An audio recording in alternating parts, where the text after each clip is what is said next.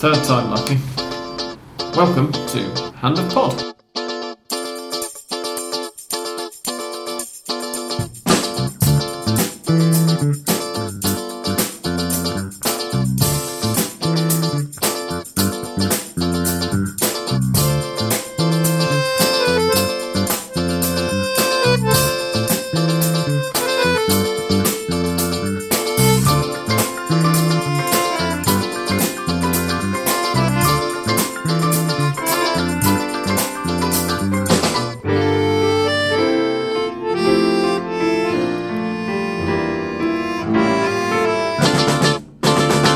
Hand of Pod is sponsored by the Argentina Independent, a fine source of English language news, current affairs and cultural stuff from Argentina and across Latin America. You can read them free of charge on argentinaindependent.com. Welcome, ladies and gentlemen. That's the third time I tried to start recording today, and the final time, hopefully, that the batteries are going to be alright now because we've replaced them. I'm Sam Kelly, and you're listening to episode 201 of the internet's very best Argentine football podcast, Hand of Pod. Sorry. We're the best now, or just they're really the best in English? The best. There really are no alternatives. So, well, there aren't any in Spanish. So unless someone's got one in German, or unless Remy set one up in Dutch and hasn't told us, I'm going to just claim the title of best. To be honest, sounds good to me. I'm joined this week by a voice you've already heard, Dan Edwards. Hello, Sam. Welcome. Better known as English Dan. Also by Andres. Hello. I'm going to put my hand in my mouth as players do, so that you don't listen what I'm doing, where I'm talking. Sorry. And my new boy, Boca Juniors fan, which is controversial on this podcast, but still, Francisco Aldaya. Aldaya. Well, Aldaya. It's funny with those Y's sometimes.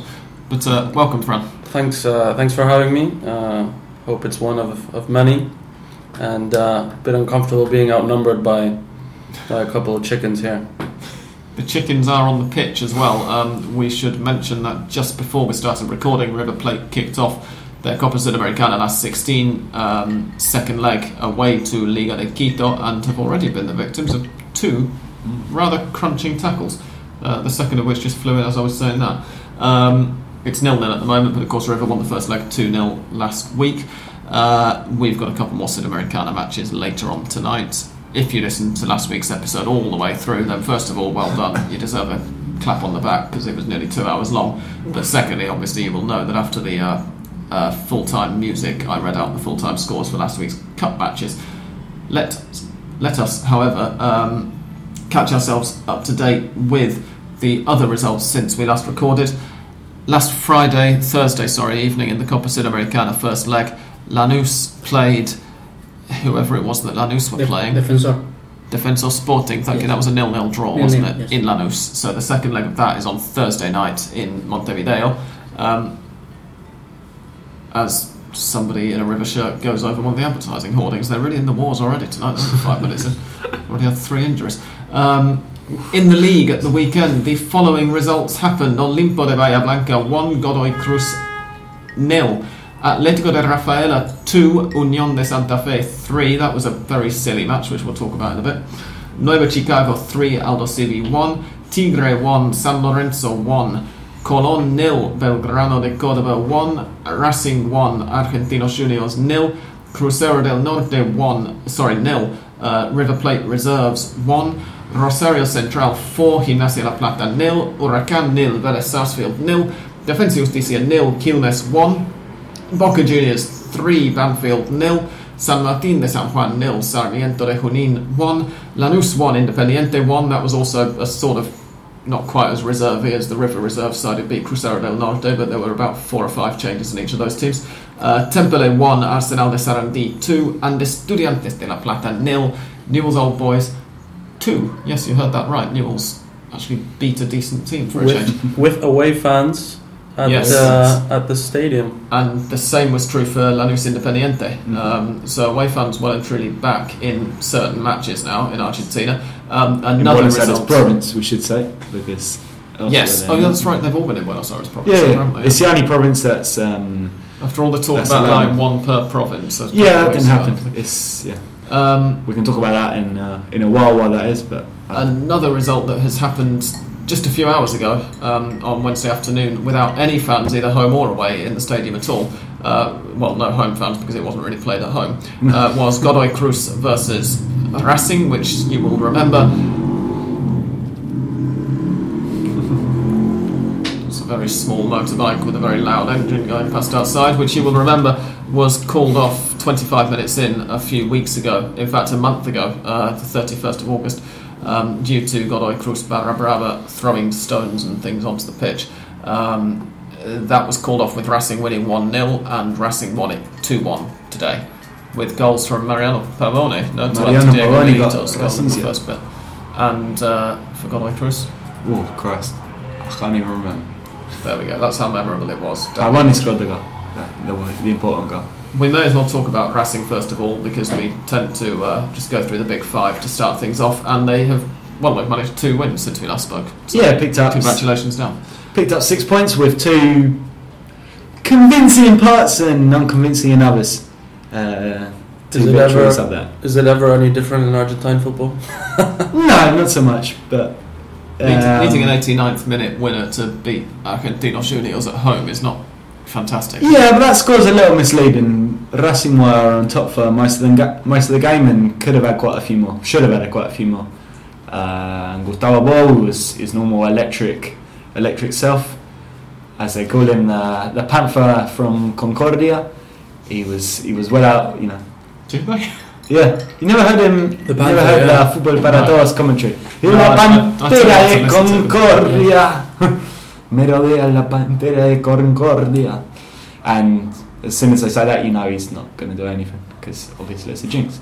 But a lot of chances missed for Racing. We thought the goal was never going to arrive, and even Argentinos at the end were sniffing. They had a couple of decent chances, but Romero stepped up and hit a lovely shot. I don't know if you saw it, like left footer from outside the box, just drilled in, and Nicolás Navarro is Argentina keeper. Yes, he is. Yes, no chance. So that got the first 3 points of the week, and the second 3 points was Navarro is in Gimnasia. Sorry to interrupt, Andres. The Argentinos. Cavarini, Nicolás of course. Navarro is the Argentinos goalkeeper. I spent the whole game insulting him because he came from Independiente and he just seemed absolutely set on denying Racing a win. But we got it in the end. Well, Argentinos have actually been quite unlucky in their last 2 matches, if we consider Boca. Well, obviously with Ham's excruciating injury. Yeah, and I think they had a couple of players suspended as well for the Racing game. So they had a couple of decisions by the ref go against them. They played quite well. They've been doing very well in terms of form lately, but these last 2 matches they've been unlucky. It's difficult, isn't it? Because you say very well in terms of form. They'd won Comparatively. the previous 3. They had 2 wins and a draw. The 2 wins were against Cruzeiro del Norte and Nueva Chicago. So on the one hand, beating those 2 isn't any great shakes, but on the other, they've then had 2 consecutive matches against Boca and Racing, which is also, you know, if 2 matches in 3 games against Cruzeiro and Chicago is lucky, following it up with 2 and 2 against Racing and Boca is unlucky in terms of the fixture list. So I think Argentinos' real level is probably somewhere in between 2 consecutive losses and 3 games unbeaten. Maybe saying unlucky is a bit much, but they've been doing really well. It seemed like Gorosito was on his way out, and they've picked up quite well recently. Yeah, they turned it around a little bit. Exactly. Yeah. And then, so if we go back to Racing for a second today, short game of half an hour per half, more or less. 33 minutes 33 minutes and 32 minutes. Halves, for some reason. Yeah. Don't know why they do that. But and we had with a 15-minute break in between still. And 3 subs each side, of course. It was an odd game. You know, those short matches after a suspension, a postponement, they're always a little bit unpredictable because the losing team can just go out and really with not that much to lose. We had it, I remember, last year with Racing Boca, when Racing were 1-0 down in a Bombonera swimming pool and then came back to win with a couple of goals from Bolt. This time they had a similarly good start with Pavone scoring very early after Godoy Cruz just went to sleep coming out of the area. And after that, it was a little bit, they dropped the level a bit. I don't know. Well, it's what happens in Racing always. They go a couple of goals up and just decide to stop playing. And Godoy Cruz came back and they could have equalised it. Sacha came up at the end with a fantastic stop. Really, really good.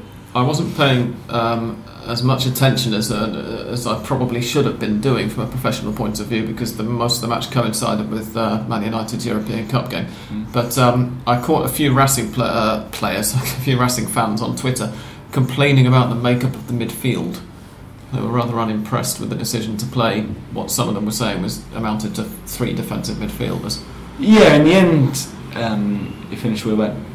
You had Videla and Awed starting, with Acuna out on the left, and then Romero as the playmaker, and then Serra came in as well. So it was, playing with 3 number 5s, and it wasn't particularly edifying stuff.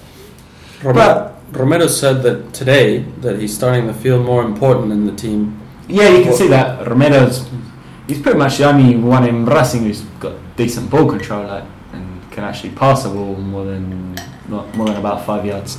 How old is he?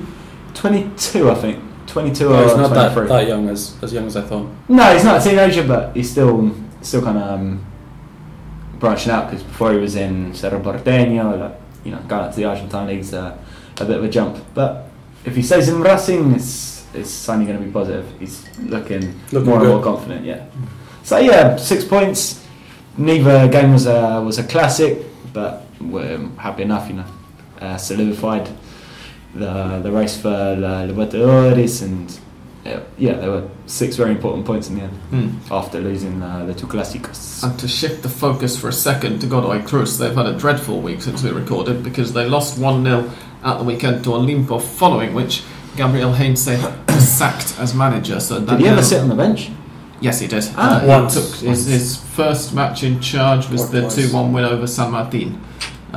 So he was sitting on the bench for 3 matches without having actually gotten his degree. They gave him the dispensation that Godoy Cruz were after, I think, in the end. At least he won't be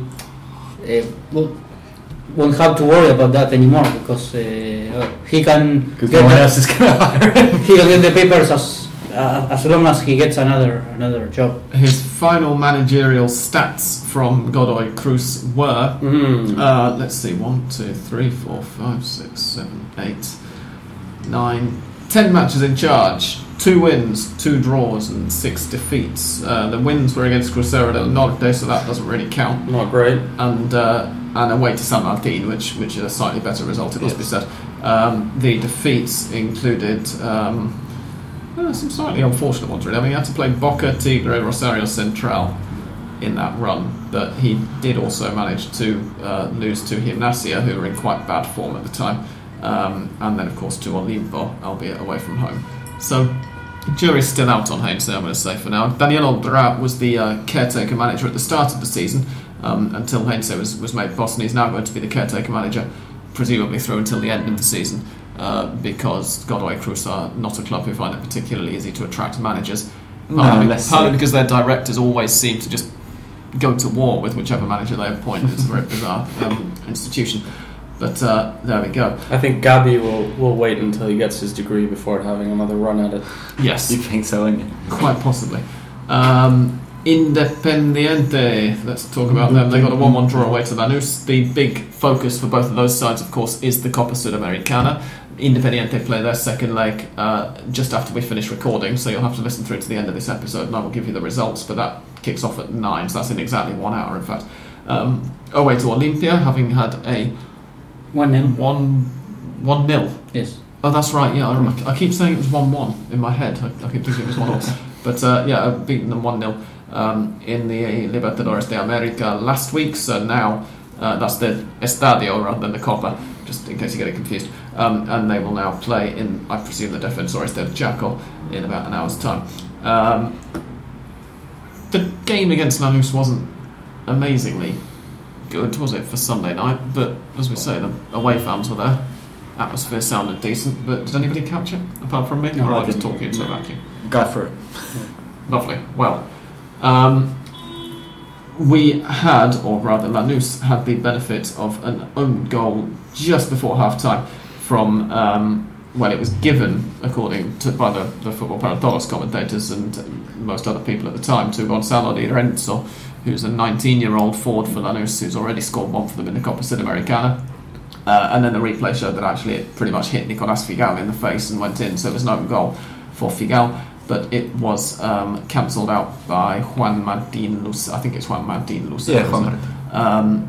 In the second half, and that was about all there was to say, really. The second half was a bit better than the first, but... This matches, I think, is perhaps even more important, of course. Well, Lanús can get the Libertadores playoff still, pre-Libertadores playoff, and Independiente is there still there, but matches that don't get any importance in terms of the fight for the title. I think it's more important this thing of the away supporters, how they did, if it was everything was okay. Anyway, we have been saying here that that is not the problem of the violence has not to do with if there are supporters from the away team or not.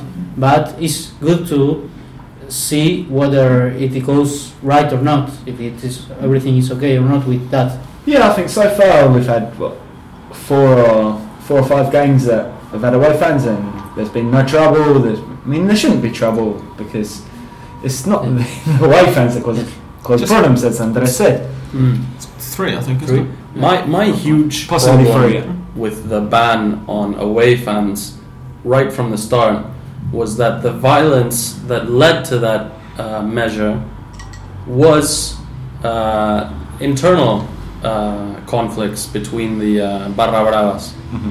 So the ban on away fans really didn't get at the root of the problem. No. The problem was the dispute for power between different gangs within Barra Bravas. That was the main issue, and that largely remains unresolved. It was people in the home stand killing other people in the home stand, or normally it wasn't actually in the stand, it was away from the stadium in the middle of the week. In fact, today I heard the news that Quilmes, Barra Brava, Quilmes is good, very good in the tournament, or with Saba as a coach is having a very good streak. And anyway, the Barra Brava said there is money or there are bullets. So you see there which is the problem, not of course away supporters. I hope there are at least 1 or 2 people listening to this who are the people who sometimes tweet me saying, oh, but the stadiums wouldn't be the same without them, and you just have to accept them because you're never going to get rid of them and all that kind of crap. I know we go on about this a lot that was very close to a goal. I know we go on about this a lot in Hand of Pod, but that's because it is a major issue. So we're going to keep mentioning it, at least a little bit, on a weekly basis. There was an incident of violence, not in the league proper, but in the futsal. Ah, yes. Oh, you're right, yeah. Which is Chacarita, Chicago. Exactly. Was it Nueva Chicago players that got attacked by Chacarita fans? Yeah. Exactly. We should say. So that's a bit of, I guess, the inter-Barra Brava violence is still an issue, but we think here, I think, if I can speak for all of us, that it's the lesser of the 2 issues. I would say that you have read the mood admirably on your first appearance. And another, it kind of ties in with this, I suppose, the authorities' lack of being able to take anything seriously and able to come up with a more sensible solution for things, is that, do you remember in May when Emmanuel Ortega's death after crashing into a perimeter wall? Yeah, in San Martín de Borsaco. Well remembered. And a couple of days after that, the AFA announced that they were going to be insisting on cloaking all of the perimeter walls of all of the lower division stadia in Argentina in some kind of magical foamy substance that people would players would just bounce off. They actually have put them in San Martín. I saw them the other day. Yeah, I saw them on TV. Some lovely cushions all around That's very nice. The ground. That's very nice. But it didn't help Gigliotti. They haven't put them in many other stadia because yesterday, I believe. Sebastian Gigliotti, who is Emanuele Gigliotti's brother, collided. Sorry, yeah, you're right. It was on Monday, wasn't it? Not yesterday. Collided with another wall in another match. He plays for Midland. Well remembered. So it was in Midland against. And now just remind me, Dom. Oh, don't know. Okay, It's only from the third division. Give me a break. Is that right? Third division? Primera C, yeah. So fourth division. Fourth division. He collided with the wall. He's okay. He's in Argentino de hospital. Quilmes, if I am not wrong. There you go. That sounds familiar. Yeah, he's in hospital, but he's okay, fortunately.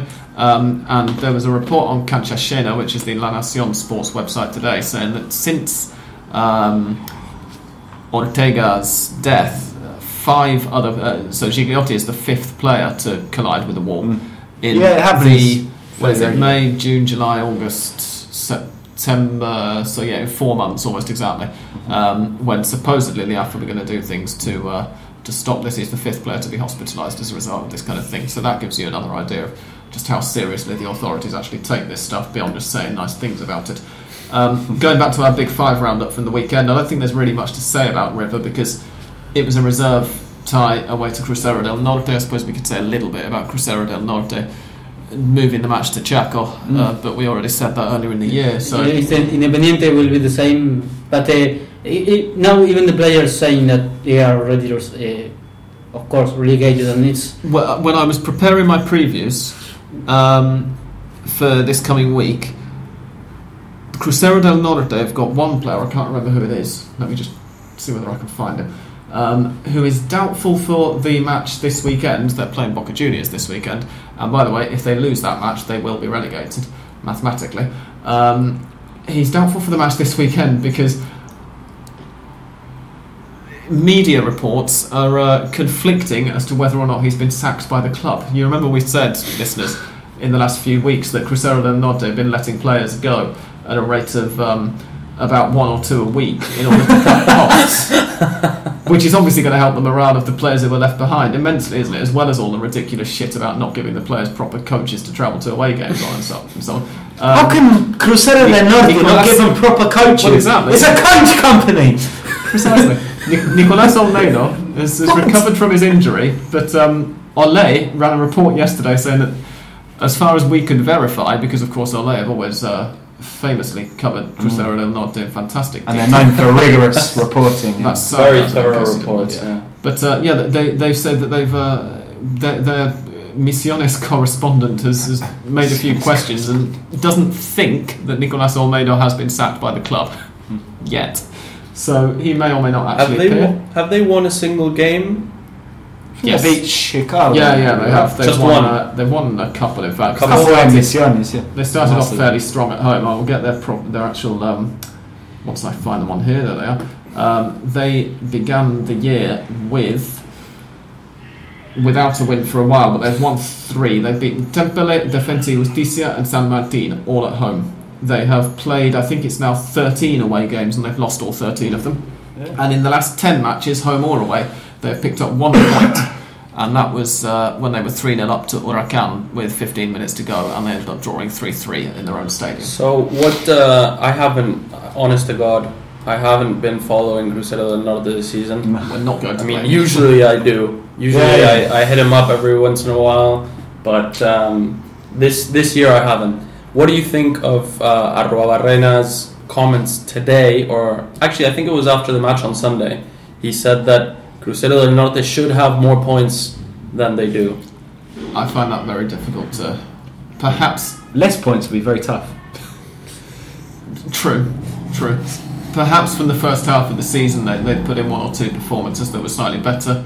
No merited. They put in a very surprisingly good performance away to San Lorenzo in the 20th round when they lost 2-1, and for a while looked like they were going to get a point away from home. And they also got an 88th minute equaliser against Gimnasia La Plata in the 18th round, also away from home, and then conceded an 89th minute winner. They don't look after the advantages, even that, because against Huracan they were winning 3-0. They Exactly, yeah. finally drew 3-3. Then against San Lorenzo they started winning, right? They did. Yeah, they took the lead. You're right. And against Lanús they started winning also, and they finished losing 3-1. Yeah, But I imagine would say that Arruabarrena, to me, that sounds like he's A, being slightly diplomatic, and B, he's trying to Motivate. get his players to focus. He's trying to say that, presumably hoping that they've been watching Crucero del Norte as much as you have, Fran, and that they might actually believe him, because obviously if Boca were to slip up against them, that would be tremendously embarrassing for Boca. It would be hilarious for everybody else, and it would blow the title race wide open. But let's just they've lost every single away match. Every away match, yeah. Well, let's just imagine for a second though that they hadn't done quite as shit, and they came into the last 5 matches of the season with chances of staying up. They got 4 grandes in a row: River, Boca, Independiente, and Racing. I think they'd be seriously pissed off. Yeah. It's great scheduling. Really great scheduling. Particularly because those 4 are all playing well, unlike in some years, even since Underpod has been going, where the grandes haven't been so grande. At least actually, one of the best games of the season they had away from home was against San Lorenzo. Yeah.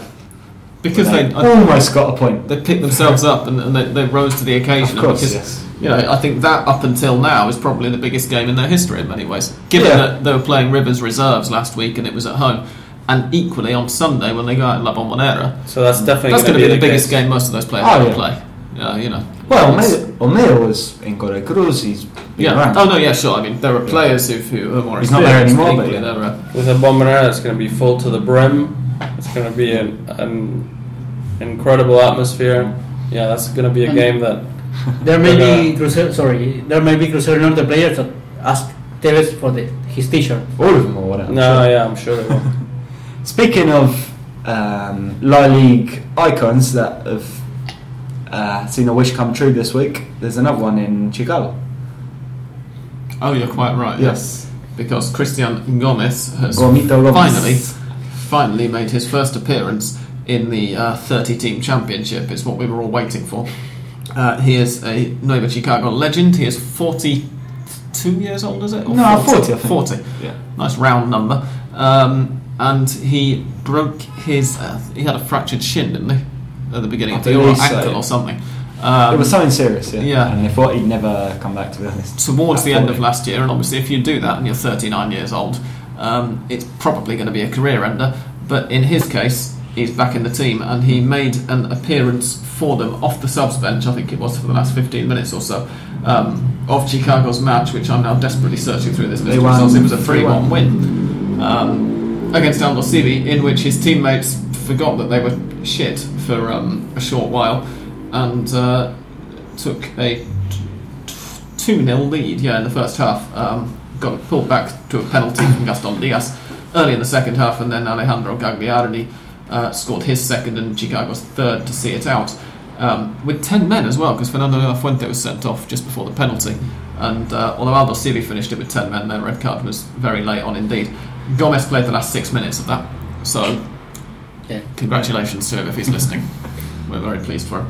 I don't know if you saw on Football Permitido on Sunday, they did not. After the game or before, they brought him together with a fan who tattooed Gomez's whole face on his chest as Chicago fans, and I looked at it. Looked up on Twitter, Gomito Gomez tatuaje, and he's by far from the only Chicago fan that has a tattoo of one of Gomez's face on their body. And he just turned around and goes, "Nah, you're fucking crazy." There are people that they are unconscious of that the tattoo won't quit, of that the skin is permanent. They're Chicago fans, what you want? You mostly think of Alan Partridge as well, but there are 2 grandes who we have not yet mentioned, and those are the 2 who are very much involved in the title race. San Lorenzo de Almagro, who were held 1-1 by Tigre on Saturday evening. Tigre put in a very good performance indeed, which was not really any surprise to anyone who'd seen Tigre in previous weeks, but Tigre's good run prior to that match was against teams nowhere near as good as San Lorenzo, so I was I wouldn't say surprised, but I was impressed by the quality of their performance, and particularly of their equalising goal from Sebastián Rincón, which was fantastic team move. But there was something in that match, header, especially involving San Lorenzo, that is good to say, because when Mariano was here, he said something about this, that San Lorenzo is not defensive, and in that particular play, which Rincón scored the equalizer, there was something which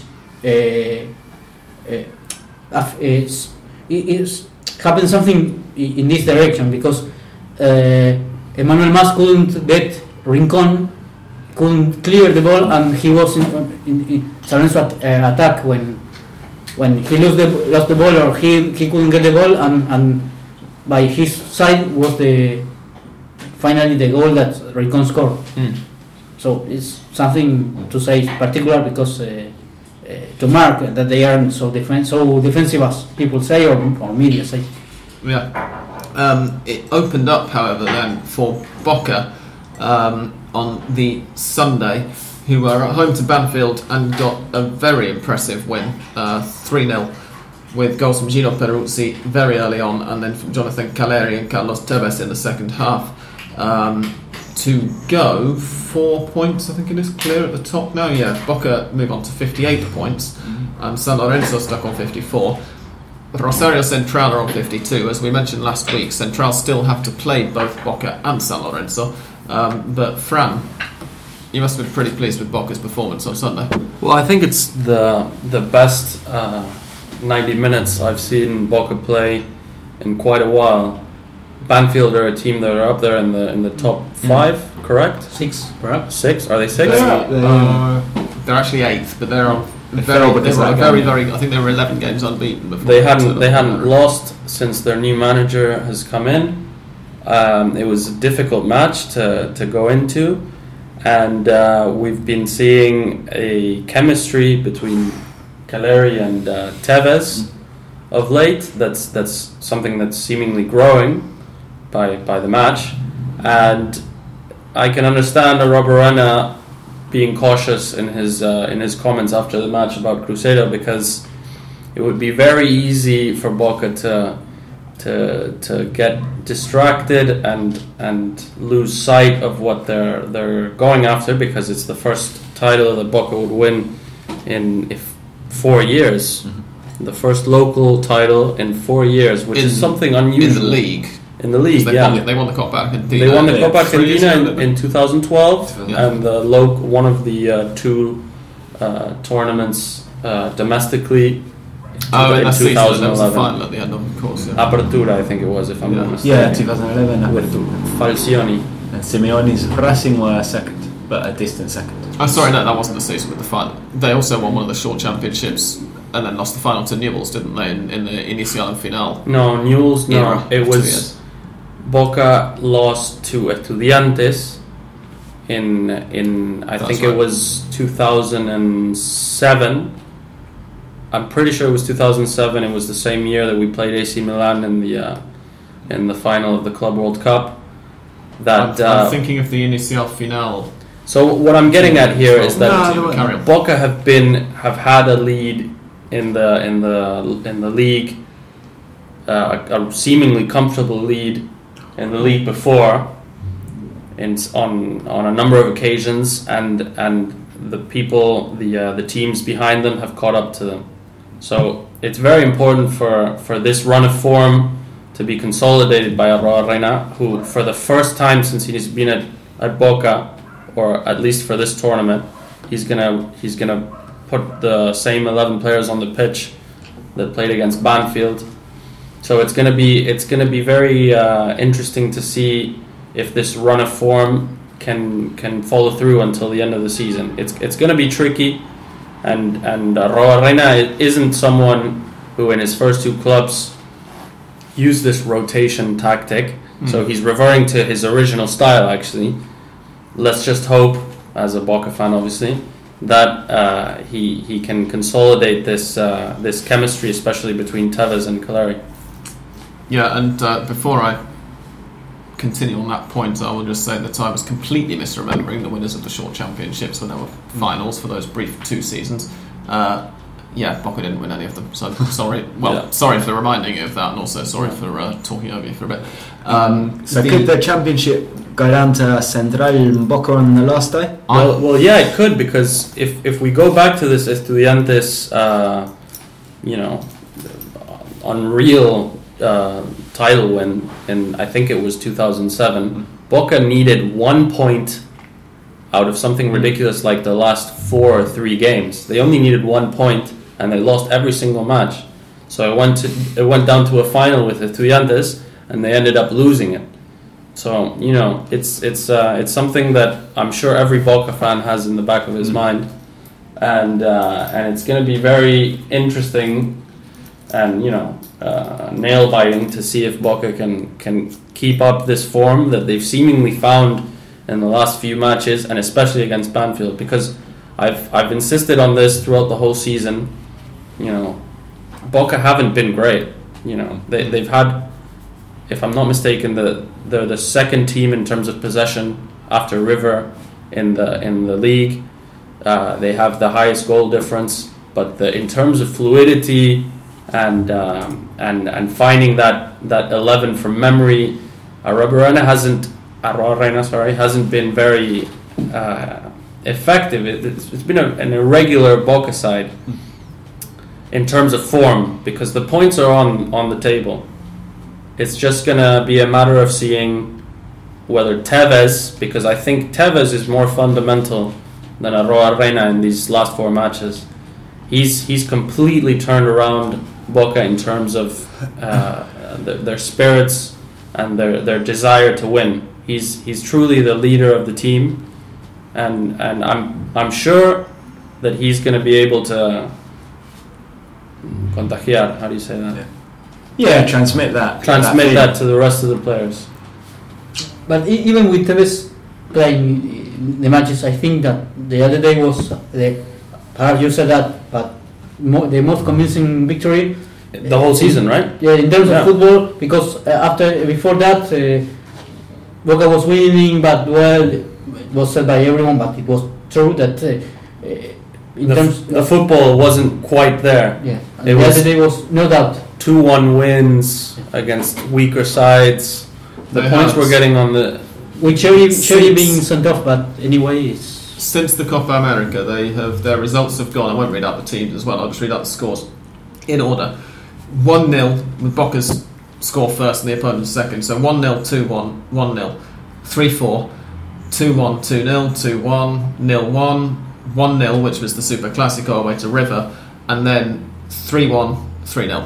Exactly. So clearly that the Super Classico, I guess, as well helps to gel the players together and morale. In terms of morale, that was crucial. I certainly feared for Boca's chances when we lost at home 1-0 to San Lorenzo, the only club in Argentine football that has has more wins against Boca in terms of history. It's always been the bogey team for Boca. That was certainly a blow in terms of morale, and it was right before the match against River. It was certainly a time of uncertainty. Certainly uncertainty, a bit of a oxymoron, but basically things have turned around since that match, and the perfect example of that is the goal difference in the game against Banfield, because as Sam just covered, all the matches since the Copa America were by 1 goal, the wins. Yeah. Boca, we might as well say it, have three points this weekend coming, because they are at home to Crucero del Norte. I am not just saying this because I'm a River fan and hoping to jinx them, although obviously that is true. But I think that we can say that if Crucero del Norte, in their current form, get a result in La Bombonera, even if it's a draw, it would go down as one of the biggest shocks, certainly in the current century, in the Argentine top flight. Some of this comes from the fact that there are very rare teams that shit in the Argentine top flight, because there aren't 30 sides in it. But Boca aren't that unused to big upsets at home. No, true. Even they this season, they've had 3-0 to Aldo Civi at home. They lost to Unión de Santa Fe at home. Boca is a team that has those moments. It's something that doesn't seem to happen to River Plate, for instance. They don't lose. Maybe they'll lose at home to a small club, but they won't lose by a lot of goals. Yeah, and that's something that seems to happen. Like every 6 months, Boca loses by a bunch of goals to a small club that's in the first division for the first time. Yeah, if you see the games Boca have lost, I mean, Aldo Civi, Vélez, who've been dreadful this year, Unión, who've been up and down, but that game was a bit strange on when. And then San San Lorenzo, Lorenzo. which is a bit more understandable. Yeah, but the way it Yeah, came the about first was three Boca very dominating much. the whole game, and then a present, 2 minutes from time. It was Yeah. a bit unusual as well. So the first three were very much just seemed to be a case of Boca sort of Yeah. taking their eye off the ball somewhat. The run-in for Boca is a tricky one as well. Away to Racing, at home to Tigre, and then away to Rosario Central. I'm going to just remind us of the others, the other title challengers as well, who we're going to say are San Lorenzo and Central, although they're not the only sides with mathematical chances. Mathematically, it's still possible for both Racing and River to win the league as River? well. Still? I'm just Yeah. talking in terms of the maths. In terms of maths, obviously it's not going to happen. Particularly because River are going to be putting out reserve sides from now until they either go out of the Sudamericana or the league finishes. But those are the sides who can still win it, because just Boca 'cause- have 58. There are 12 games left to play, Mhm. but River have got the game in hand. River Oh, still have to there play we go. Defensivos this year, so they've got 15 left to play and are currently 13 behind the leaders. So Racing are 9 behind and have 12 to play for. So yeah, the top 5 can still win it, but if, in effect the top 3 are the ones who are going to win it. So Boca's running away to Racing after the Crucero del Norte match. Last 3 games away to Racing, at home to Tigre, away to Rosario Central. San Lorenzo this coming weekend at home to Rosario Central, who they're 2 points ahead of. So by the end of that match, it could well be that Central are up in second. Boca are going to be hoping for a draw. Indeed. Away to Olimpo, who I think have lost once at home this year. They're not winning all of their home games, but they're not easy to beat in Bahia Blanca at all. At home to Tempele, and then away to Atletico de Rafaela. So San Lorenzo, you would say, the last 2 games, they're probably going to win. Rafaela away is That's not never an easy fixture. No, It seems no, like a but- draw between San Lorenzo and Rosario Central, and a Boca win would be a gap, a margin that would see Boca through. We never know, If obviously. that happens, then it would be a 6-point put- lead, is that yeah, right? Yeah, that's right. They'd be 6 clear of San Lorenzo, and they would go 8 clear of Central with 9 points to play for. Yeah. Last round is Rosario Central Boca, right? Yeah, and then Rosario Central's run-in now is this weekend away to San Lorenzo, obviously, then at home to Argentinos Juniors, away to Banfield, at home to Boca Juniors. I've been saying for a few weeks that at this stage I would not bet against Central, because They've got it in their own hands, right? Almost. Indeed, and they're also probably playing the best football of any of the 3 candidates over the long period. Not so much the weekend just gone, although the weekend just gone they got a very impressive 4-0 win at home to Gimnasia. But they are, let's see, 1, 2, 3, 4, 6 games unbeaten. They've conceded 2 goals in that spell. The only one they didn't win was the draw against Newell's in the Clásico, which almost seemed like an arranged draw in order for Rosario 0-0, not to be is that burnt right? to the ground, 0-0. So I wouldn't. Yeah, I'm not convinced that Central are favourites for the title, but I would not bet against them winning it. Marco Ruben has been incredible in Phenomenal. Congo. Serbia as well, the number 10. Marco Ruben has got 18 goals. He is the leading goal scorer in the league by a margin of 7 ahead of the joint top scorers, and this is a very good way of going into the But next little bit of Even praise. Galeri, I think he said that for him, Ruben is the best player of the tournament so Yeah. far. And, Undoubtedly. Because the joint second top scorers are Fernando Cavenaghi, Who isn't here who has anymore. 11 goals, of which 4 came against scoring Atletico 4 de against Rafaela. Rafaela, we have mentioned that. But And does anybody know the other one with 11 goals as well? The Gore Cruz guy. No, Who scored today, I think. no, it's not. No? It's Claudio Bieler. Claudio Quilmes. Bieler, who in Godoy Cruz's in Fucking Bieler. bloody hell, which teams he played for? God, I hate Quilmes. Bielsa. In Quilmes' first 20 matches of the season, Claudio Bieler scored 3 goals. And in the 9 matches since they... So, sorry, not in the 18. In the 9 matches since Claudio Bibas took charge of Quilmes... That's wrong, Saba. isn't it? Facundo Saba. Saba took charge of Quilmes. He has scored 8. Horrible, In 9 horrible games. person. Dan is speaking very vehemently against him because he is an ex-Racing player who And Failed. Leader He didn't quite manage 8 in 9 goals. No, he in scored games, did he? once, I think. Racing. Once in a whole season. Indeed. So that and was former- the Bielsa of the first Quilmes spell, maybe? former Liga de Quito as well, right? Yeah. Yeah, and he was top scorer in Quito. and one Sudamericana with them. Won the Sudamericana with them. And He's a horrible person. He's I only wish been the in the worst press.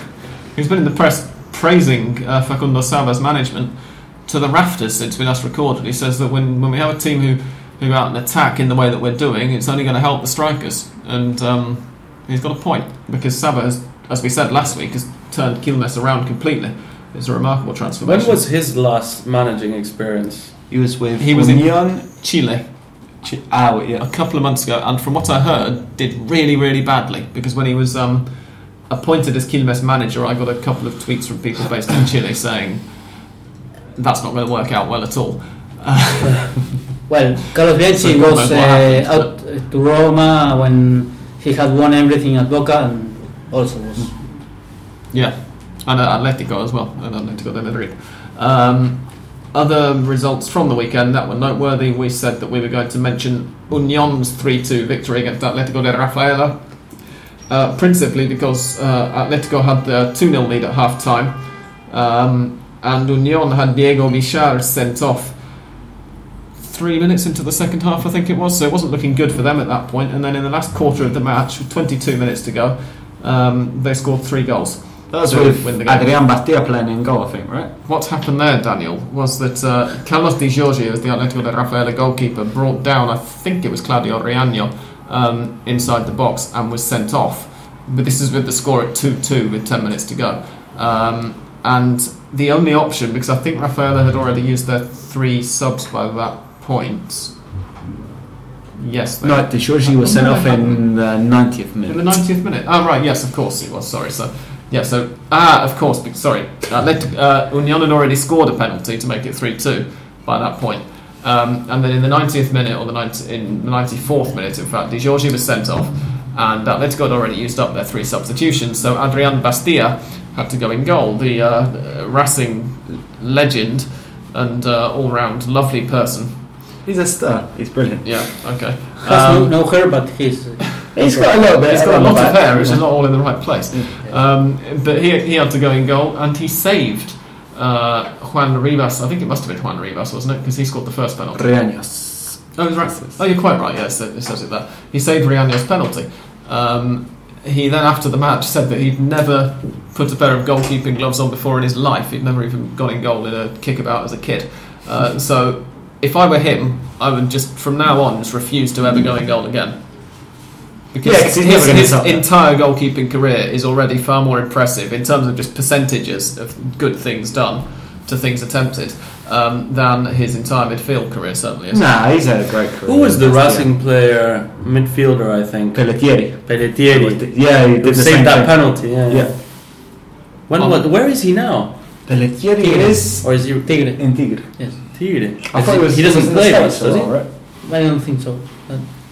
On that note, we're going to go away and refill our glasses now. The half-time score in Quito is Liga de Quito 0, River Plate 0, which means that River are 45 minutes away from the quarter-final. Yeah, they'll be going there 16, isn't it? battered and bruised, but they're on the way as things stand. Yes, indeed. We've had a few more people going down hurt since we started recording.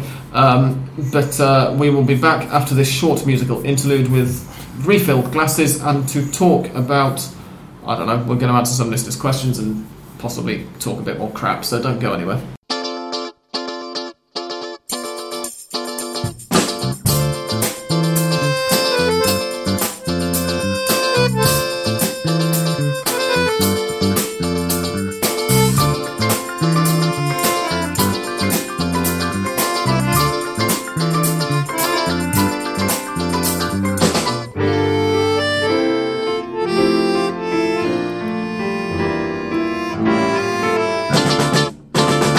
Two topics for our post-break discussion. We will begin with Jonathan Calleri, who I have just been informed is definitely moving to Arsenal.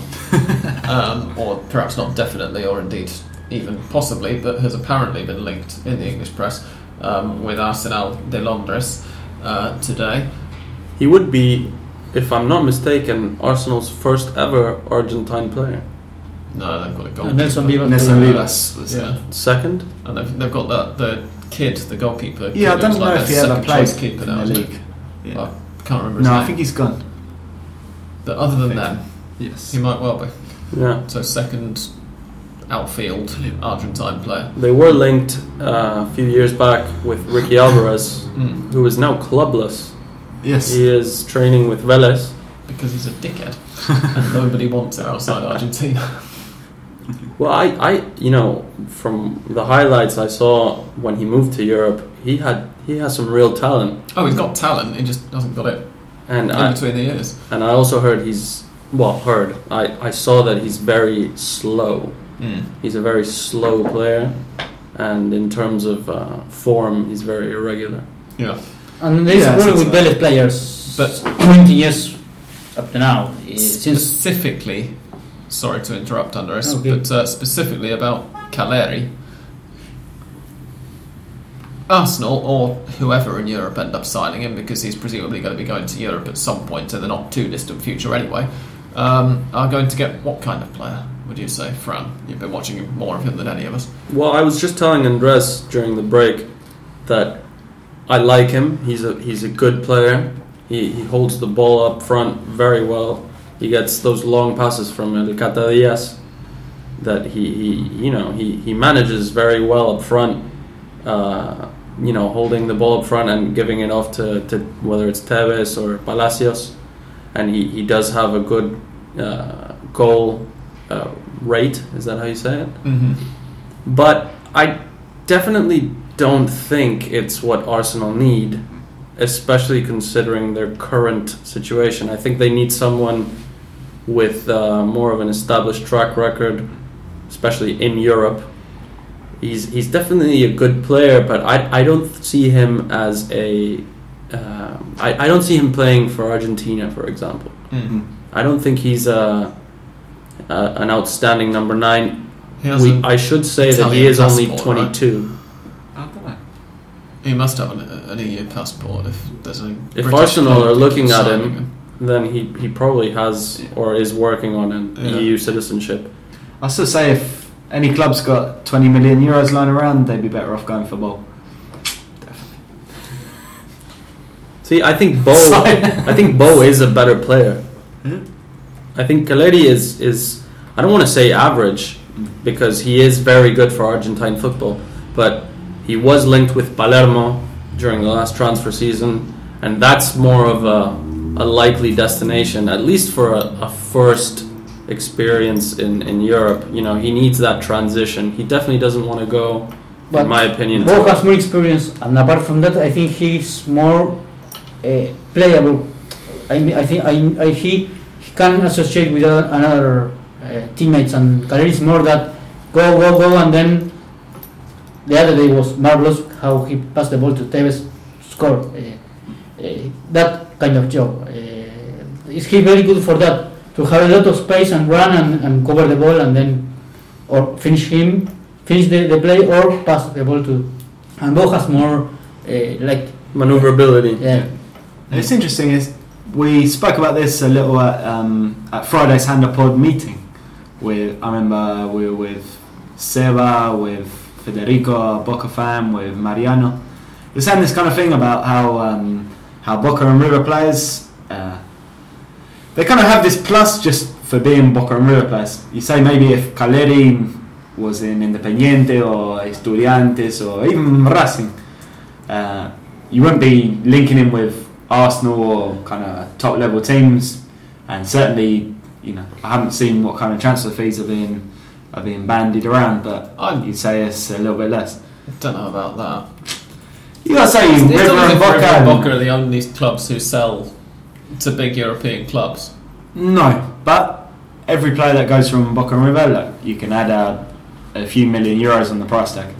Oh, sure, yeah. Yeah, it's definitely a bigger window than any other Argentine club. You think? And also they're more economically powerful than Yeah. any other Argentine club, and to a certain extent a price tag is determined as much as how good a player is and what club they're at by whether the club who they're currently at can afford to turn the offer down or not. Yeah. So for River at present, for instance, who are, by Argentine terms, they're practically solvent, which is Really? Here's something interesting. a very strong in comparison with the rest of the league. They could afford to get 9.5 million, was it euros or pounds, off Everton for Funes Mori. Did very well to get that. Pretty much no other club in Argentina could have done that. Not necessarily because he wouldn't have looked as good, or it wasn't as much of a window, but because River were the only club in a position to turn down the offer of whatever it was, of 5 million initially, and then it went up to 6.5, and then it became apparent that Funes Mori had this 50% of the transfer fee clause in the contract, so Everton decided to pay that, and thus the price got pushed up. It's simply quite inexplicable how English clubs buy these players for important sums of money and then just leave them on the bench. Inexplicable, Isn't it? Because have you Funes heard about the Mori, new TV deal? They got far more money than sense, English clubs. An average earning Premier League club, as from particularly next season when the new international Premier League TV deal kicks in, basically the sort of 17 Premier League clubs who are in the Premier League this season and then we're going to stay up into next season are going to be 17 of the 25 or so richest clubs in the world. It's that era, that kind of level of dominance that you talk about year on year in terms of the accounting. Because it's the TV deal is just enormous. it's just a matter of filling up the squad numbers with decent, good players. Well, in part, yeah. And I actually wrote something on Funes Mori when the transfer went through for Everton, in which I made the point that it's precisely the kind of transfer that Porto or Benfica might have made 5 years ago. They'd have been buying Funes Mori, they'd have been taking a bit of a gamble for a similar euro price and saying, okay, if he turns out to be really, really good. 4 million. Oh, sure. But if he turns out to be really good in a few years' time, they're going to sell him on for add a zero to whatever they end and make a huge profit. And from now on, I think this season, the next transfer window, probably next summer as well, you're going to be seeing... I offended at least one Everton fan before by saying mid-table and lower mid-table. But I'm not sure he actually heard what I was really saying correctly. I'm not necessarily saying that Everton are going to finish in the bottom half, but you're going to be seeing Premier League clubs who are beyond the title challenges and the Premier League clubs in the rest of the league making that kind of deal, in my opinion. And it would not surprise me if Argentina turns out to be quite a popular shopping destination for them, given the economic situation in England and also the economic situation here, because it puts them at opposite ends of the table. So we've got to get into this and start earning commissions. That would be wonderful. What's interesting here is that I only just saw these headlines in the last few days. With I think it was the Daily Mail, the one that drew my attention. But as far back as December 26th, 2014, the Metro, the freely distributed newspaper in England, said that Arsenal was closely monitoring Argentine winger Jonathan Cleary. In March, it came up again in Metro, and now, what are we in? September, it's coming up again. I'm not sure who Metro's sources are there, but Yeah, we'll see. We shall see. The other theme that we had, and it fits in with a listener's question, was that we've had by email from Toby Millard, but we will mention it first of all, is the AFA elections, because we now have a confirmed list of the candidates for the Argentine Football Association elections, and they are... A huge list. It's Segura. Double the list of the last 40 years, which is 30 years. Yes. Andres? It's a big step. Yes. Do we have time to say The entire number list. of candidates? Yeah. Because there are only two. There are Segura and it was some 100% longer list than any other Argentine Football Association election since 1990. Well, I think it's 1990. I saw somebody tweeting that 25 years ago there was one other bloke who ran against Grondona and he got one vote. Yes. And Liga de Quito just scored, by the way, 53 minutes in. So this could be a nervous end to the podcast. Indeed. But so it's just Segura against Tinelli. Mm-hmm. Which is the lesser of the two evils? What a question. That's what I've been asking myself since the news. I don't have an answer. Both have massive negatives against them, but like enormous negatives and few positives. Give us some of the negatives from Segura's. I've actually today I've been working on an article about this, which will be going in a Mexican website, since I assume they don't know anything about Argentine football. Segura is what was the phrase I used so far? Más papista que el Papa, saying he's a Grondonite who's trying to keep the whole Grondona system, the secret deals, the the complete lack of transparency and everything we've come to know and love about the AFA. He'd like to keep that in place with his right-hand man, Claudio Chiquitapia, who is Hugo Moyano's either father-in-law or son-in-law. I believe father-in-law. Okay. Yes. How old is he in comparison with Moyano? That should give us an idea. I'm sure he's about the same age. 60? No, 65. In that case, yeah, let's go with father-in-law. Let's go with, but he's not far off the same age. Like, I think Hugo Moyano must have a young trophy wife there. Like, He must be Juniors. close on 70. Yeah, not far off. So, yeah, Segura is basically going to represent the same AFA that we've seen over the last decades, and very little going on in, up front, in front of the cameras, all these dodgy deals carrying on. With Tinelli is a rather shallow person, to put it lightly. That's at least the image he puts across. His background's all in TV and not particularly highbrow TV at that. He's a football fan, obviously. You can see he loves the game, but I don't know how much he really gives a damn outside San Lorenzo, and certainly outside of the Primera. There's kind of this perception that if Tinelli should take over, then the lower leagues can basically go whistle. But you think it would lead at least to a better commercial exploitation of Argentine football. Whether that means a return to pay TV, that would remain to be seen. Obviously, that has big political implications as well, as we're coming up to the elections. So yeah, it's a choice between the evil you know or the evil that we don't know at the moment. Sorry, Don. No, that's a good place to stop. So, having given us an idea of the negatives, yeah, what would the positives be apart from the potentially the potential increase of money coming into the game if Tinelli were president through presumably commercial ventures, which might or might not be seen as positive, really. But what would the positives be from Segura?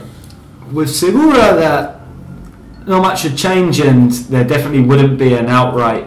But what would the war positives be from Segura?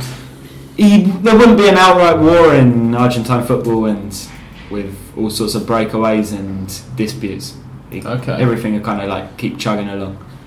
I think the only thing we have for sure with Segura, as a joke, is that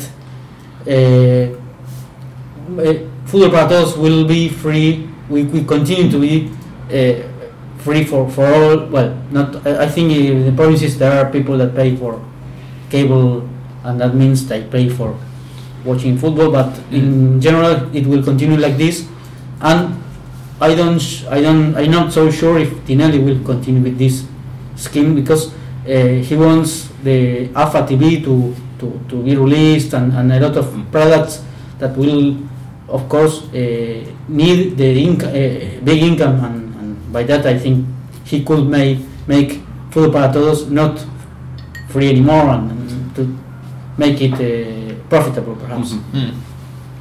Yeah. The fate of Fútbol para Todos is a particularly interesting one, because it's also going to depend on the other elections that are happening this month, I'm going to say, because by the time this podcast goes online, it will be this month. The actual Argentine presidential elections, as opposed to the AFA presidential elections. And I believe the AFA Congress is on the 22nd of October, around that time. Yeah. And the elections are the 25th of October. The only way that Fútbol para Todos, which is free football, can go on, can subsist, is with more private sponsorship deals. Yes. Because the only one going on right now is Iveco, right? The truck company. Every Argentine's favourite truck. Yes. So I mean, it loses money, and I think it's the only case of free football in the world, if I'm not mistaken. I'm not sure that's necessarily a bad thing. But no, I'm not saying it's a bad thing. It's an anomaly, and how should, workable is it when the state are ploughing so much money into it? They should find a way to make it less deficient. Yeah. I mean, if we're talking about attracting private advertising, that's a piece of piss, right? Like every company's going to want to Right. The question is why they don't do it yet. because at the moment it's more viable for the government to use it, not financially viable but politically viable to Right. use it for To use that campaign ads and for To use government those- announcements. Yeah, those seconds of advertising for their own exactly. needs. Yeah, no, completely. The way that it was put when it was launched was that Nestor Kirchner said it's not about making money, it's not about commercialism, or it's not even about football, it's about politics. Yeah, And of that is course. pretty much what it's been proved to be, really. That's In the- incredibly blunt. how I long didn't is it? know about 8 that. years or something. I didn't know that quote. Yeah. It was one of the ones that the lady from the Madres, I think it is, the Plaza de Mayo, read out a couple of years ago when they were discussing the renewal of the contract a couple of years ago, and she was quite vocal about it. Yeah. Well, it's which clear. was a bit of a weird intervention in itself, but It's clearly about politics, and I'm sure this is going to be something that it's going to be studied in like the next 3 decades of how it came about, you know, because I really don't know of another situation in any other country that football was taken off private hands, taken away from them, and put into the state's hands and used for essentially for political advertisement and having it lose so much money.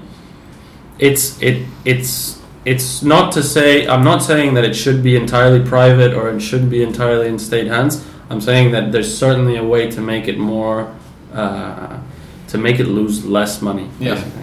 I think we can Yeah, elaborate it's on that. never going to make money. I think we all know, because unless you make people pay for it, it's very hard for it to make money. Penalty to Liga de Quito. But yeah, like a little bit more of a mix of private advertising. It's almost certainly going to happen. Whoever gets into to the It's- Casa Rosada. It's hard to see a scenario where any of the 3 candidates takes it away from the state hands, because it's so largely, I wouldn't say it's embedded already in people's consciousness as a right, but certainly they've gotten used to it. you Yeah, know, to being able to sit at home and watch their team Yeah. every single weekend. It'd And have a big the political cost. cost, Yeah. exactly. So yeah. Indeed. This leads us into Toby Millard's question via email. We've actually answered the first of his questions already. He says, what do you think of the main strengths and weaknesses that each man would bring to the role of AFA president? He then asks, and on current evidence, who looks the most likely to win the race? To which the only possible answer, I think, is we don't have a bloody clue, because No. it's not being voted for publicly. It's We being do voted know for. that Boca won't give his vote to Tinelli because Yeah, we know of who a few of the big clubs won't vote for and will vote for. So Boca aren't going to vote for Tinelli. Racing are going to go with Segura, right? Done? He's missed it. Oh, good. Racing is kind of unclear, because Blanco, up to today, it was rumoured that he might, be the third way, this kind of like candidate in the middle of the two, as well as the Lanús president Marón. But in the end, both of them decided not to. So I'd say those kind of votes are up for grabs. What you're gonna see more than anything is a lot of the Primera clubs, except for Boca, going with Tinelli, and Segura's gonna be strongest further down the pyramid. That's where he's got his power base. It's a lot of interesting dynamics going on behind Tinelli's candidacy, because he's business partners with potentially or arguably the government's main business partner, which is Cristóbal López, at least in terms of media outlets. And Tinelli himself works at the largest opposition TV station in the country. So there's a lot of divided interests behind Tinelli's candidacy.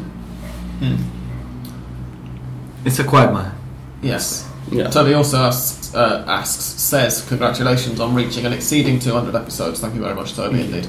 And indeed, thank you to everybody who tweeted in similarly over the last week. And now on to the Twitter questions. We've had a few. And I'm just waiting for them to load and then scrolling down. Couple hundred. They are the day that we get that, we'll, I think, possibly just not bother to read any of them out.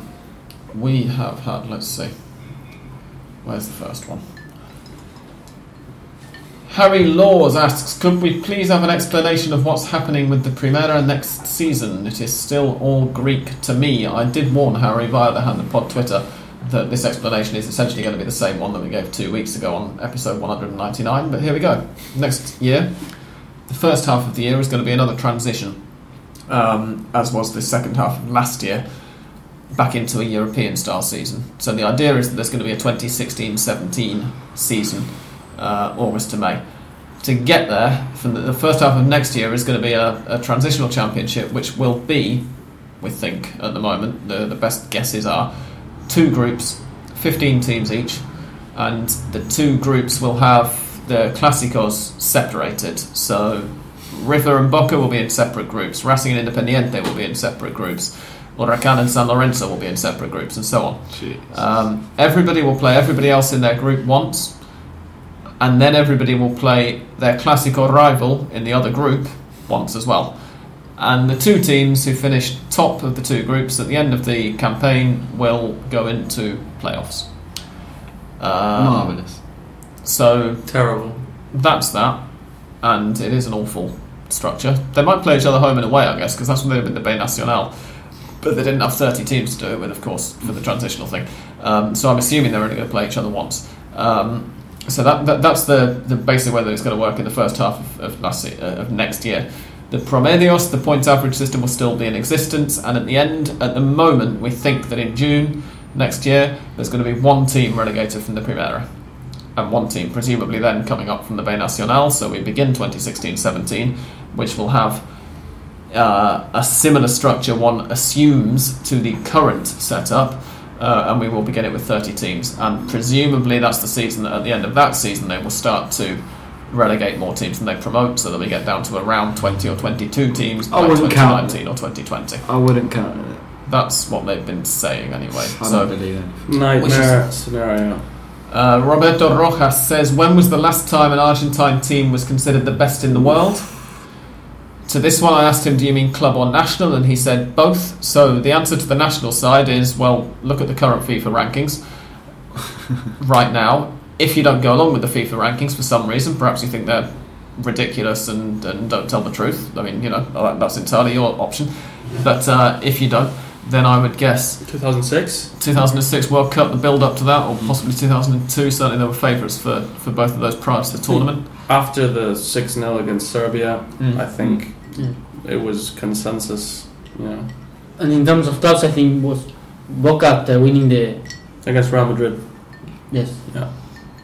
And for the club, Boca Madrid. But I mean, no, yeah. In terms of how people around the world actually think of world football, exactly. It depends who you're talking about. It depends if you're talking about people here or people in the rest of the world. Because how much resonance would that game against Madrid have? Probably never. No. In terms of the last time an Argentine club was considered the best in the world within Argentina, all the time.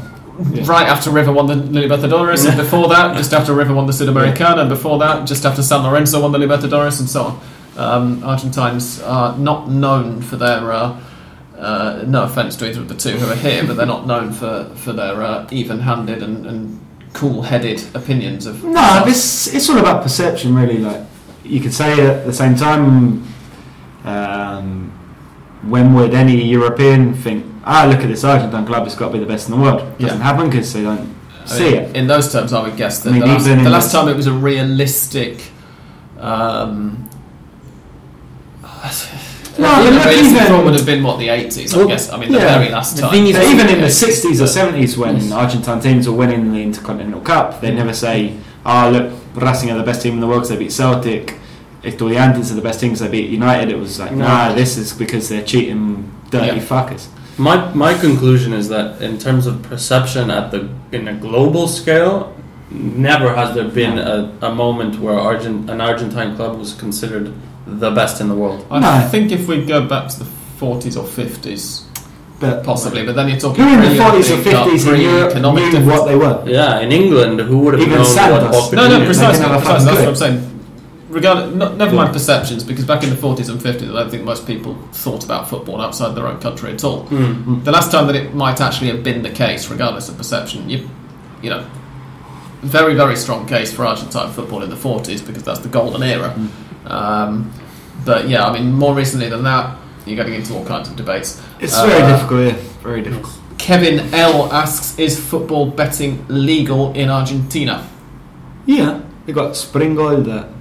Yeah, it's not very much done, but There is no legal policies that permit you to, perhaps, for example, there are not local companies with the exception of Springol and Mil Jugadas. I think there is another, but it's not established as a legal. no, there's no bookmakers. It's not widely So- done, but it is legal. Yes. Lawrence Hart asks, hopefully not too late, did you get a definitive answer to the Defensa y Justicia name question from last week? I did.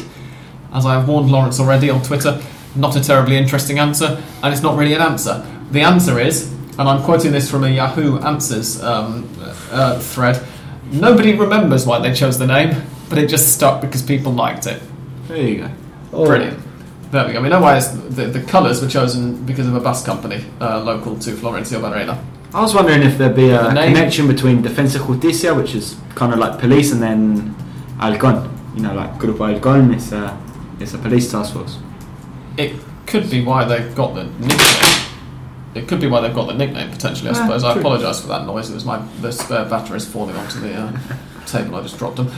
The other question that we have from Lawrence was, when in Argentina, it struck me that Millwall's sister club in Argentina would be Doc Sud. There you go. No, Chacarita. More He Chacarita. says, who would the panel say Racing and Defensa y Justicia's sister clubs would be in England? From a personal point of view, Defensa y Justicia would be my club, Gillingham. Oh, sorry. From a personal point of view, who would be my club, Gillingham's sister team in Argentina? Well, potentially Defensa y Justicia, Lawrence, because you do support both of them after Yeah, all. why not? But anyone want to throw any answers out there? I always thought Racing are more like Newcastle than anyone else, Why? because they don't win much, but they've got just incredible committed fans. Newcastle, and Peter's not here to attack us for this, but no offence meant to any Newcastle fans who are listening, that Newcastle don't have quite the historical record that Racing No. have, let's say. Is that what I did hear one friend once who compared Racing with Preston North End because they were huge back in the early years of the league. No, it's a little bit more recent Racing success, I think. No, but Racing's real big success was the 7 in a row 100 years ago, wasn't it? Libertadores, first world champions. Yeah, sure. perhaps Independiente and Manchester United because of the Red Devils.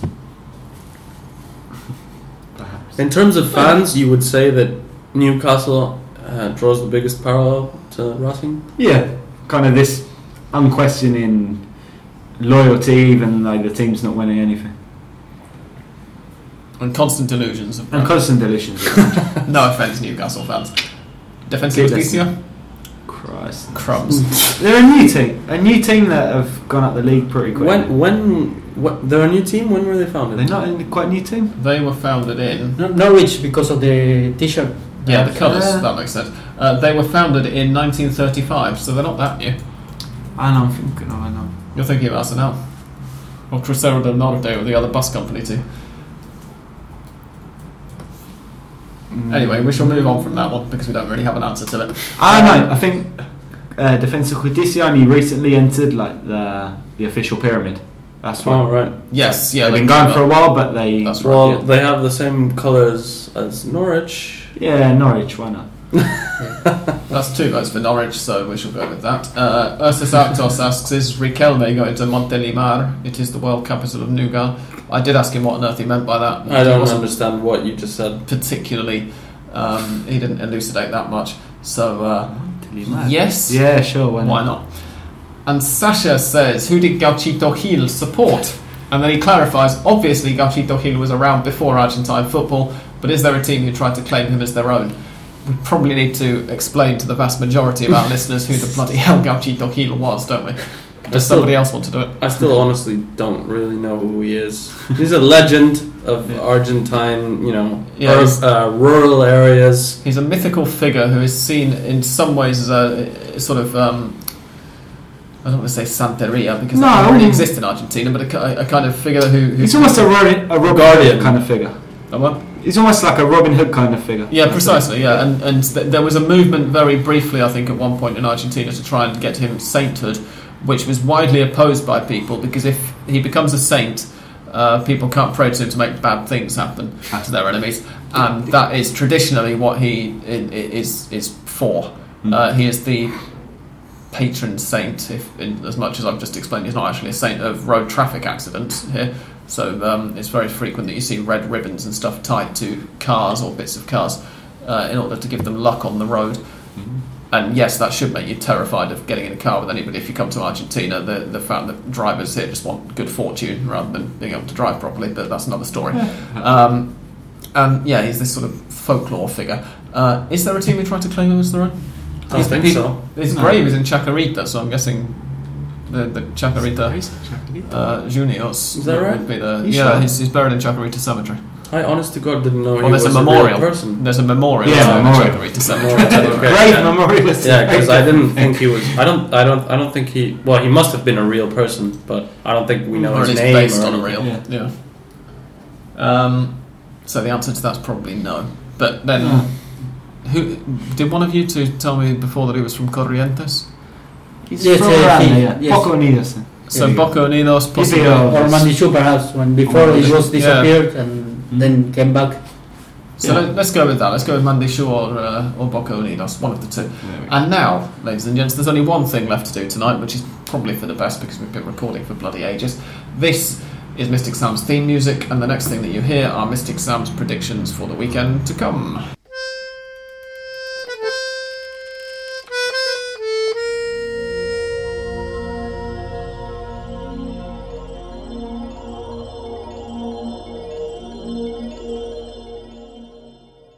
Here we go. This coming weekend, the matches are going to go like this. Belgrano are going to get a home win over Defensa y Justicia, and Quilmes will beat San Martín de San Juan. Both of those are on Friday night. Arsenal de Sarandí against Atlético de Rafaela is going to be an Arsenal victory. They've improved a bit recently, although one thing that we've not mentioned is that Arsenal forward Franco Homini has failed the doping test, so he's out for, I think it's 6 matches or something. Essentially the rest of the season anyway. And Brian Fernandez can come back. Yes, and Brian Fernandez will be back from Racing's next match because his doping test has been ruled as finished at last. Sarmiento versus Estudiantes in Argentina anyway. He's not going to be allowed to play Sort against of. them. Basically, Racing put in an injunction saying they were denying his right to work or something like that. Yeah. Basically, 2 things you can always get, like doping tests and some sort of injunction. Yeah, the FIFA ban means he still won't be able to play in continental competition, but he's going to be back in the league at least. Yes. Anyway, back to the predictions. Sarmiento versus Estudiantes de La Plata is an Estudiantes win. Gimnasia La Plata versus Olimpo is a draw and probably a pretty boring one. San Lorenzo versus Rosario Central. I'm going for a Central victory. Argentinos Juniors versus Tigre, I think is a Tigre win. Boca Juniors versus Crucero del Norte, I don't really need to read out what that's going to be. Godoy Cruz against Temperley is a, let's go for a draw. I've not actually finished writing that prediction yet. Independiente versus River Plate, I've also not yet finished writing, and that's going to be 2 reserve teams, quite possibly. I will go for a draw in that one as well. Newell's versus Huracan is another draw. Vélez Sarsfield versus Nueva Chicago, I think Chicago can win that one. Unión de Santa Fe versus Colón de Santa Fe is an Unión victory, which would put them 27-26 up in the all-time head-to-head of that derby. And Banfield versus Racing, I think, is another draw. Sorry, Dan. Even with Racing's away fans there? Even with that. Oof. Aldosivi against Lanús, I'm going for a Lanús victory. That's the last match of the weekend. Any particularly strong disagreements with any of those, gents? I think you're underestimating Crucero del Norte. I think. As I say, I would love to be wrong, but I Probably. strongly suspect that Crucero del Norte are going to finish the year with a record of played 15, lost 15 away from home. Anyone else? Say, okay with your the previous. Yeah. Fantastic. Lovely stuff. Okay, there are 10 minutes to go in Quito, where River still lead Liga de Quito 2-1 on aggregate, but trail them 1-0 on the night. In the other match, penalty. Olimpia against Independiente is currently 0-0 after 23 and a half minutes. What was the first leg? The first leg was 1-0 to Independiente. I will be back after the theme music to tell listeners precisely what happened in all of tonight's Sudamericana action. For now, thank you very much for listening for this week. Thank you very much to our sponsors for providing the Fernet. That's the Argentina Independent, who are a fine source of English language news, current affairs, photo essays, cultural pieces and whatnot. You can read free of charge on argentinaindependent.com and follow on Twitter at Argentina Indy. That's Argentina INDY. Thank you very much to them. And thank you and goodbye from English Dan. Goodbye. And from Andres. Goodbye. And from Fran. Pleasure to be here for the first time. And from me, thank you and goodbye.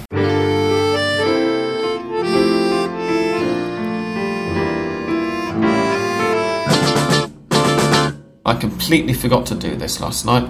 The scores from last night's Copa Sudamericana round of 16 second legs were Liga de Quito 1, River Plate 0, which means that River went through 2-1 on aggregate. 0-0 between Independiente and Olimpia in Asunción. That means that Independiente go through 1-0 on aggregate, and Huracán surprised everybody by looking much better than they did in the first leg and getting a 3-0 win over Sport Recife, which means that they got a 4-1 aggregate win. Independiente play Independiente Santa Fe in the quarterfinal of Independiente Santa Fe of Colombia. River are going to play either Libertad or Capuaquince, I think they're called, of Brazil, and Huracán are playing somebody else who I can't remember. Join us next week to find out who.